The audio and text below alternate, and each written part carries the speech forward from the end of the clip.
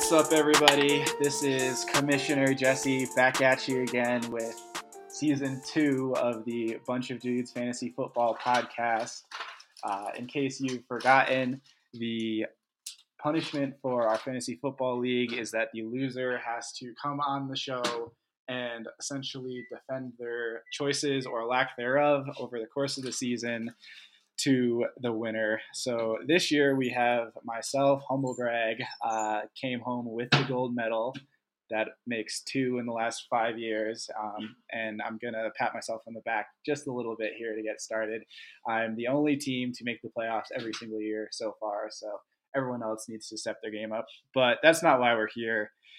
The man of the hour is our boy, Rob Byer, who has done the unthinkable and come in last place from nearly making the playoffs in the last week.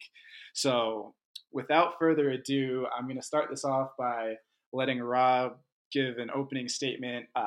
What do you have to say for your fantasy football season, Rob? Oh, it was a well-fought season. There were some mistakes made for sure.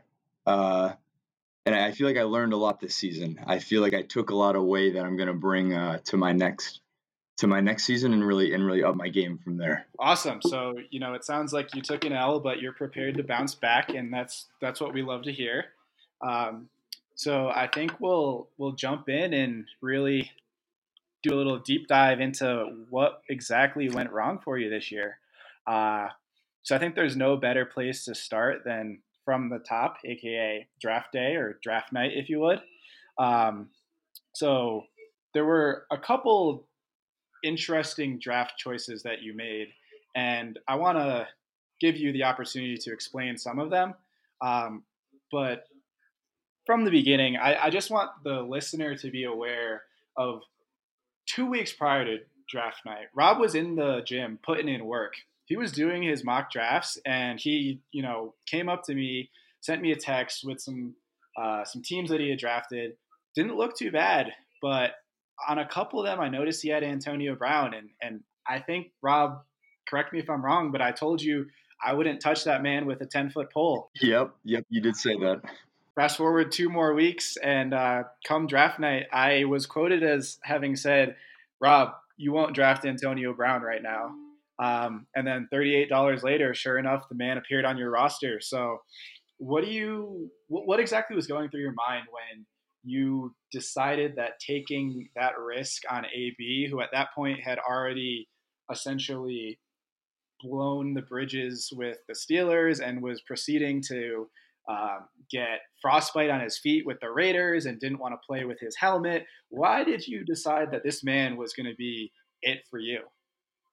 I figured the antics would die down as soon as the season started. I figured he would just figure his shit out instead of being an absolute dickhead for the entire season. But obviously that didn't happen. And to be totally honest, it was a bit of an impulsive decision.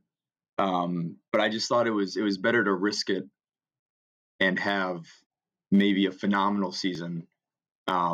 It was worth getting him because I was risking having a terrible season to maybe have a phenomenal season. And I guess it's pretty obvious how that worked out. That was probably a mistake. I also noticed that on top of Antonio Brown, you also drafted AJ Green, who did not play a single snap all year, and Melvin Gordon, who started the season holding out. So why exactly did you take a risk on all these players who honestly didn't really give you much production? High risk, high reward. I mean, imagine if they were all playing. My team would have been unstoppable. That is very fair, but if the queen had balls, she would be the king. So, okay, interesting. So, like I said, AJ Green didn't play a single snap this year. AB played all of 1 game, and you also had another player who actually retired. So Andrew Luck, who you spent $6 on, the most out of any of your quarterbacks that you drafted, and there were 4 of them. He did not suit up a single snap. So between AJ Green, Andrew Luck, and Antonio Brown, you spent a combined $54 in a $200 league. and they played a combined one game for you. So that hurts. That hurts. Was definitely not expecting Andrew Luck to retire at the beginning of the season, so that was not ideal. no, it wasn't ideal, but it seems like you might have actually prepared in advance, because in a single QB league, you drafted not one, not two, not three, but four quarterbacks. So you had Andrew Luck, Big Ben, Matt Ryan, and Lamar Jackson. Took a flyer on Lamar, ended up being the best player on your team. And honestly, that was some value because you got him for $1. So I'm going to give you a little bit of kudos there. But two of those quarterbacks, Big Ben and Andrew Luck, played a combined, game and a half? What I really want to know is, why did you think that drafting four quarterbacks was the correct decision here? So I definitely didn't go into it with that mindset. But when I was doing the draft, I noticed that there seemed like there weren't that many quarterbacks, and I was going for like a quarterback monopoly strategy. So I figured that, at least what I learned in econ is if that you have enough of the market, you have market power. So if I were to have a monopoly on the quarterbacks, I would be able to charge more from them than they're actually worth. But again, didn't. Yeah, I guess that kind of falls apart when two of your quarterbacks aren't even part of the league. Yeah, I think it also falls apart when there's only 10 players in our league and there's 32 quarterbacks on NFL rosters. And I'm not entirely sure your strategy works in this league. Maybe in a 2 QB league, it would have panned out differently. I was an econ major, not a math major. Clearly, excuse me, clearly it showed. I want to then go into your receivers. So if they had played, your receiving core would have been devastating. You had AB, AJ Green, Devontae Adams, and Sammy Watkins. Those are four Pro Bowl caliber receivers. Again, two of them didn't actually play, but hindsight's 2020. But then at running back, like, what was going on here? Because you drafted Melvin Gordon for 33. He didn't play until, again, week 6. Devonta Freeman, who you are infatuated with, I believe is the namesake of your team. Dude, he's so good. He also finished running back 26 over the course of the season, so I don't know if I would warrant that as so good. Kenyon Drake, and then Darrell Henderson. So you had 3 running backs who were starters. One of them wasn't even playing at the beginning of the season. Why did you decide to go so light on the running back this year? You know what? I don't have a good answer for you. I am not really sure. Looking back, I definitely should have gotten some more depth at the running back position. I think I thought Melvin Gordon. To be honest, I don't know if I realized Melvin Gordon was going to be out for so long. I just knew that he was pretty good, so that might be part of the reason why I didn't do a better job with the running back section. We've talked about the draft enough. Essentially, you made a lot of poor decisions. What we really should do here is jump into the season. Week 1, you started off by getting absolutely smacked by Natalie. You put up 62 points. Natalie almost doubled that with 117. The only players on your team with more than 10 points were Delaney Walker and your kicker. And your running backs combined for a total of 3.8 points. You also started Antonio Brown, who didn't play because he had been traded 3 days prior. And you left Lamar Jackson on the bench, who scored 33, which was over half of what your team scored. So questionable decisions all around. But what I really want to know is, why'd you start AB? I'm not saying it was a perfect season. There were some mistakes that were made for sure.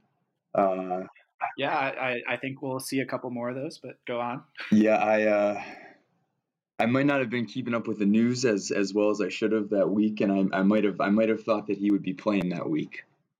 That is a fair reason. I think that you probably should check your roster and see that your receiver is marked out, but that's just my opinion.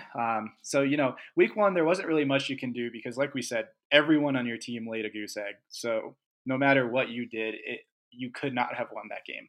Week 2, you played Kayer. You started a full roster, which is fantastic. You dropped Andrew Luck and Big Ben because they were both not going to be playing for the rest of the season. So good roster management by you. And you actually put up 95.9 points. So pretty solid week. Week 3, you had another strong showing, 93. Unfortunately, Mayhole put up 128 and absolutely ran away with it. Once again, you didn't have a single running back score more than 10 points. So Freeman put up 9.5 almost. You had Adrian Peterson, who you picked up, who scored 3.4. And you started a full roster. So week 3 was looking pretty good too. Go into week 4, play Pranava. Again, put up 89. That's a respectable score. You finally have a running back top 10 points. So Devontae gets 10 points exactly. Adrian got 2.8. And, things are looking pretty good. You're 2-2. Walk me through your mindset at this, roughly third of the way through the season. I was feeling pretty good at that point. And I was pretty hopeful about AP coming back and being a lot better than he actually ended up being. So I was a little more confident in the running back department, but I don't exactly remember what players I was looking at and hopeful for specifically besides AP. But I felt decent. I felt like there was some potential at that point. At that point, were you at all a little bit worried about Melvin Gordon not coming back? Did that give you a little bit of apprehension? To be honest, I don't remember. If I was aware of it, then probably yes. But I wasn't exactly as diligent as I probably should have been with the news this season, so I might not have had an eye on it, unfortunately, which I certainly regret. Okay. All right. Well, let's keep on moving. So, week 5, you played me. You put up 56.9 points. That's pretty abysmal. You actually started Devontae Adams, who was out with turf toe. So that would make the second game of the season that you started a player who did not play, and you could have known that ahead of time. Not ideal. This trend of starting players who did not play is really going to come back and bite you in the butt. For example, the following week, you played Brian. You started Devontae Adams, who was out with turf toe once again. Oh, yeah. The score of this matchup was Rob 76.3, Brian 78.3. So you lost by 2 points. If you had started literally anyone else on your team, any single other player, you would have won. How does that one feel? That one hurt a lot. That one hurt. That was a tough loss for sure. Yeah, and we'll see how that one decision really changed your fortunes dramatically. So at this point, you're 2-4. You come up against Adam, who your 56 was bad. Adam drops 51 this game, so you actually win this one, 84-51.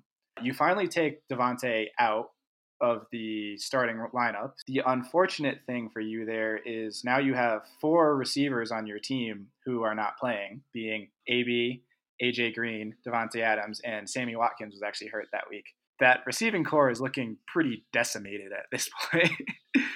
But, there wasn't really too much you could do. I'm not entirely sure why you held on to AB that long, though. Did you hope that he was going to get signed, or what was going on there? I mean, yeah, I was kind of holding out hope that he would get his shit together and stop just doing the most just stop doing the fucking most, because that's what he was doing the entire time, but he never stopped.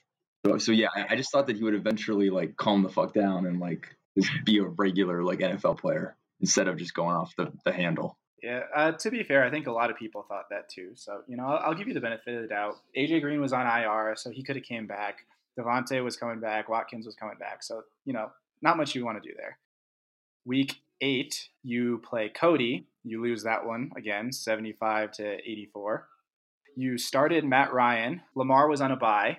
However, Matt Ryan was also out with an ankle injury, so you didn't have a quarterback that game. I'm not saying this is a sure thing, but you only lost by 9 points. I think a serviceable backup quarterback would get you 9 points, so that one hurts. Hard to win with no quarterback.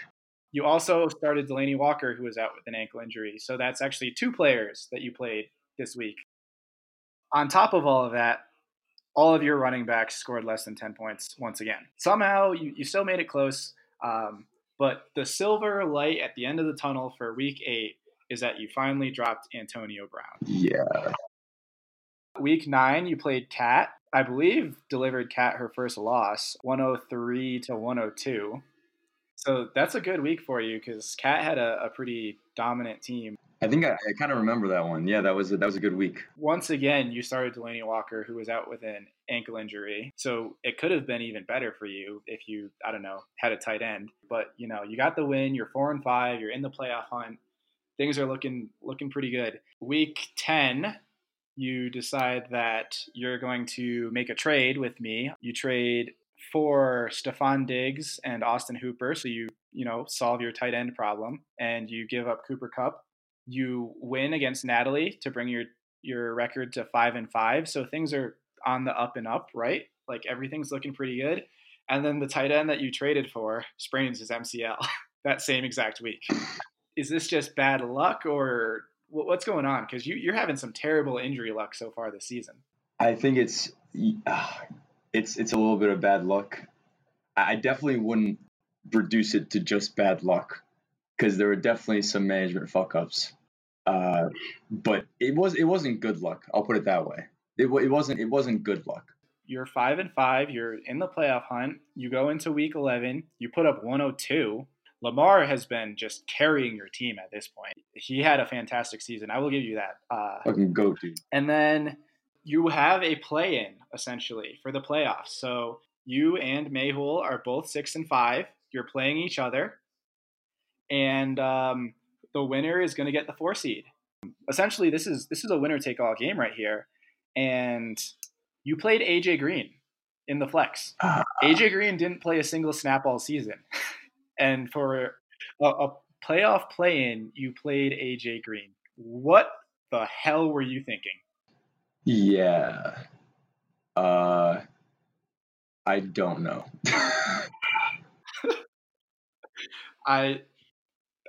You must have been high. In the immortal words of Stephen A. Smith, stay off the weed. It should also be noted that on top of AJ Green, you played Matt Breida and Delaney Walker, both of which were also out with injury. So that's 3 players in a playoff play-in game. Again, can't state that enough. Yeah, this is the beginning of the end for you, essentially. At this point, you are bounced from the playoffs. You're the first team looking out. So, you play Brian on the 7-8 matchup, and you take Delaney Walker out of your starting lineup, and you put in Austin Hooper. Austin Hooper is, again, still out with that MCL injury, so you're not playing a tight end in the first week. The second week, you play a full roster. You end up losing by 20 to Brian. So I'm not sure that tight end would have really mattered. That would have really done anything. And that puts you in the losers Sacco game against Kair, the 9-10 matchup. So in the first week of your matchup, you score 64 points. Week 16, Kair almost has a near historic collapse. You start a full roster, and honestly, your team does pretty well. You score 132 actually in the final week of the season. So that is phenomenal. I think we actually watched the game together at the cookie swap. The last game, you ended up losing by 3 points. Devontae Adams dropped an end zone catch in the third quarter that would have won you the matchup. You were so close to climbing out of this hole that you dug yourself in. But if we go back to week 15, you started DJ Shark, right? On your bench, you had Sammy Watkins, who scored 6.9. You had Zach Pascal, who scored 4.4. Putting either of those 2 players into your flex instead of DJ Shark would have won you the matchup. If instead of playing Shark, you had played Diggs and you moved Adrian Peterson to the flex, you would have won the matchup. Literally any decision that you made that didn't involve starting an injured player would have won you that 2-week match. Overall, for those of you who have been keeping count, there were 7 out of 12 regular season games in which you started somebody who was injured, and including the playoffs, 9 out of 14 games you played somebody who was injured. That is just abysmal roster management, and I would like to hear what you have to say about that. Well, I don't have a very good defense the one thing I would say is that I usually set my lineup earlier in the week, and then earlier in the week, they sometimes are not like decided of like whether they're actually playing or not. It's like doubtful or like probable or something like that. So I usually set it with probables in there, and then by the time the weekend comes, I sometimes forget to change it, and then they end up like not actually playing. But that being said, yeah, definitely fucked up like a lot. And you put it like that, it does not look good. On top of all of these misplays, we'll call them, you ended the season with two players who were on IR on your roster. So that would be AJ Green, who, again, did not play a single snap, and Delaney Walker, who was put on IR, I believe, week 9. You made 8 transactions all season. Do you think that a lack of effort is to blame for your catastrophic season, in which you were the team that scored the lowest points, 992, and you were the only team not to score 1,000 points total over the course of the season? I mean, yeah, that's possible. Yeah. All right, we'll leave it at that. So I believe you made the playoffs last year. I think you either got third or fourth. There are some people out there who say that without having a full room of the Newtown boys, Mike, Mason, Francis, etc., without having a full complement of friends to draft for you, that you are essentially a subpar fantasy football player. What do you have to say to those people who have been making these allegations? I think that situation was blown out of proportion. I was there providing oversight. So I had my hand was in that team more than I think I get credit for. So by providing oversight, can you clarify? Were you the ones that were making the "I want to draft this player" decision, or were they saying "I think you should draft this player" and you said okay? I was present in the room, and I knew what was happening. I'm just gonna leave it at that. All right. So it seems like Rob's biggest lesson learned is let his friends draft for him, and then cruise on autopilot the rest of the season. Do you dispute that claim? Pass. So, which of your draft posse do you think that you let down the most this year? Who was most disappointed in you? Probably Mike Moss. Mikey Moss just gives nothing but support, so he would probably be pretty devastated to hear how poorly the season went. Yeah, that's real rough. And if you had anything to say to Mike directly, what would you say to him? Mike, I'm sorry I let you down. I should have taken more of your advice, and better luck. The only thing to do, turn around, get that W next season. Pulling on that thread, actually, what do you think you're going to do differently next season to try and essentially emulate Pranava and go from a worst to potential first and pick up a W? Well, I'm sure as hell going to check my lineups on Sunday morning before the games, so I don't have probable people not playing. Yeah, so I mean that's something. We will go back and we'll show that would have saved your season, or maybe not won the season, but you would not have lost, because if we go back to that game against Brian in which you lost by 2 points, if you had won that game by starting literally anybody but Devontae Adams, you would have made the playoffs and you would not be sitting here today, which would be a pretty drastic role reversal. So that match against Brian was fucking devastating, dude. Yeah, that one really hurts. Well, if it's any consolation, of the 7 out of 12 games in which you started somebody who was injured, only the match against Brian actually mattered. The rest of them, your team was so bad that you couldn't have won anyways. I don't know if that makes me feel better or worse, but thank you. I think that I'm going to let you give some closing remarks for the people listening at home. Yeah, well, I definitely didn't realize there was so much mismanagement on the team. I remember that I fucked up a few weekends, but I didn't realize it was like 7 out of 12 or whatever it was. That's a lot. That's a lot. And then also, yeah, just the draft was tough. Didn't have a very strong start. Was dealing with some adversity through the season. Yeah, it just didn't play out. I kind of wonder too if there's a little residual karma from the phone case situation as well. So maybe that had a factor in it as well. But yeah, tough season for sure. A lot of mistakes. Would do it differently, but you live and you learn. I forgot that you had gotten last previously. That is 2 out of the 5 seasons. You're at 40% worst in the league rate. That's what I'm so glad I reminded you. So glad I reminded you of the phone case, dude. It's not good. I don't know. I'm not gonna call it quits. I'm not gonna tap out now. I think I still have some potential, but it's going to be a long road back for sure. I think that you've got your work cut out for you, but as Pranava has showed, you can definitely turn things around in just a season. So, I really wish you the best, because I hate seeing you there at the bottom of the league standings. It breaks my heart. Doing what I can. Well, I think I'll wrap that up.